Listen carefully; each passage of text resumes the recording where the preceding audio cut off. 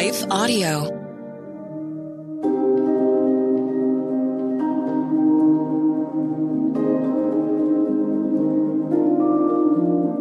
Hello. Thank you for listening to Your Daily Bible Verse, the podcast that examines one verse each day to learn more about God and His will for us. I'm your host, Jennifer Slattery, and after this short word from our sponsor, we'll dive into today's Bible verse, Psalm 23:5.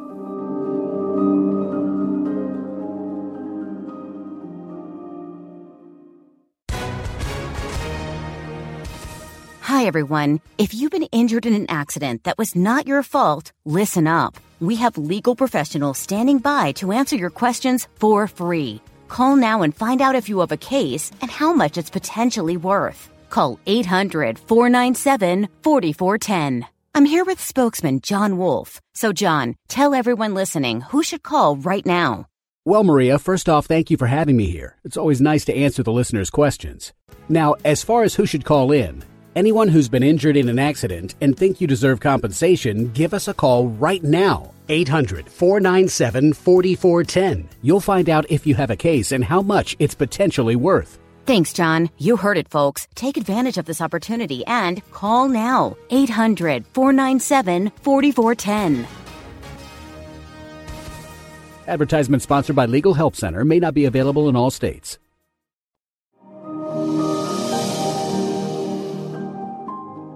Today's Bible verse is Psalm 23:5. You prepare a table before me in the presence of my enemies. You anoint my head with oil. My cup overflows. Many years ago, someone I served with became upset with me and began slandering me. While I wanted to believe others in our faith community knew us both well enough to see through her behavior, based on how some individuals responded, I realized that wasn't always the case. Not only was I deeply hurt by this woman, by those who listened to her, and the situation overall, I also became increasingly insecure, fretting over how still others were yet to respond. God used today's verse and an event that followed to anchor me more deeply in His love and grace. In short, to remind me that regardless of what anyone else thought of me or said about me or how they responded to me, I and my calling were held secure in Him and by Him. David, ancient Israel's second king, who wrote today's verse, came to a similar realization. We've discussed his story in previous episodes, how through a prophet God anointed him as king over a decade before he actually took the throne, and how he spent those years in between enduring painful, difficult, and at times terrifying and often unjust treatment from one individual in particular, a man named Saul, Israel's first king, and therefore all the soldiers under Saul's command as well. While Saul didn't have a huge infantry, only about 3,000 foot soldiers in fact, and a good number of them later defected to help David, I'm sure we would all consider 2,000 or even 1,000 enemies for that matter a sizable number. Large enough to leave us feeling discouraged and defeated, emotions no doubt exasperated by the injustice of it all. Therefore, you can probably understand how David must have felt during his long fugitive season. Many of the Psalms preserved in Scripture reveal the depth of his anguish. In Psalm 6, verses 6-7, he wrote, quote, I am weary with my sighing. Every night I make my bed swim. I dissolve my couch with tears. My eye has wasted away with grief. It has become old because of all my adversaries, end quote. In the first verse of the next chapter, we read, quote, O Lord my God, in you I have taken refuge. Save me from all those who pursue me and deliver me, or he will tear my soul like a lion, dragging me away while there is none to deliver, end quote. And then in chapter 27, verse 13, again, speaking of his enemies, he said he would have despaired if he hadn't believed that he would see the goodness of the Lord in the land of the living. In other words, God and God's goodness were his only hope. The only things that kept him hanging on. But then we get to today's verse. While it appears in our Bibles after the one I just referenced, many scholars believe David wrote this passage near the end of his life as he looked back and reflected on all he had endured and all God had carried him through. In the first half of the psalm, he recalls how faithfully God had cared for him like a shepherd does their defenseless and dependent sheep. He'd ensured David had food to eat, water to drink, safe places to rest, and a steady hand to hold him during the darkest seasons of his life.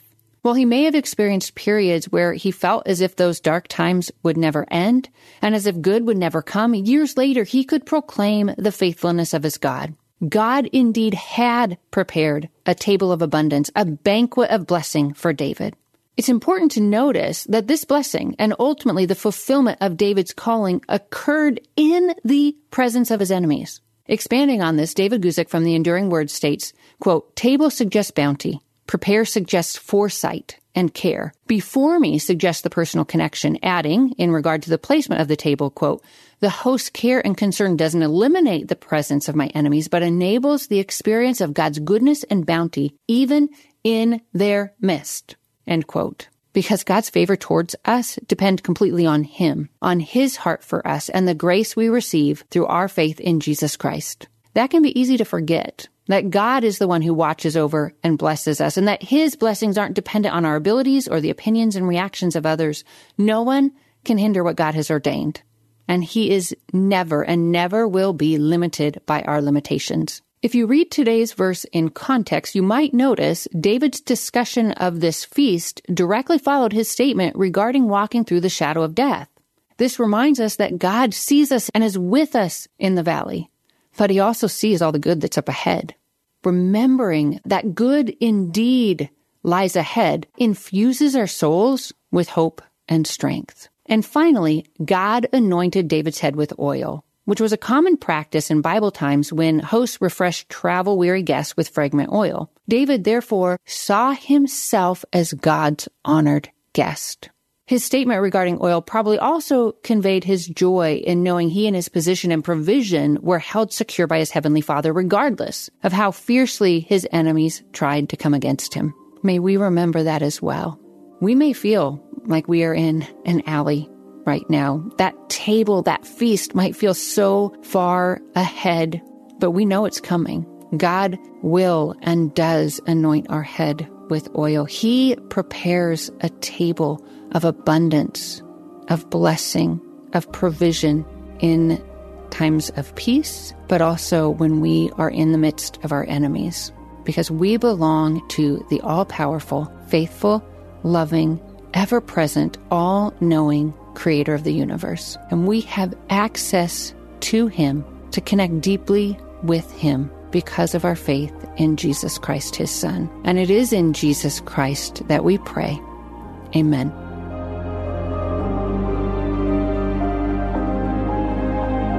Your Daily Bible Verse is a production of Life Audio and Salem Media. If you liked what you heard today, please take a second to rate and review this podcast in your favorite podcast app so that more listeners like you can find the show. For more faith-filled, inspirational podcasts, visit us at lifeaudio.com.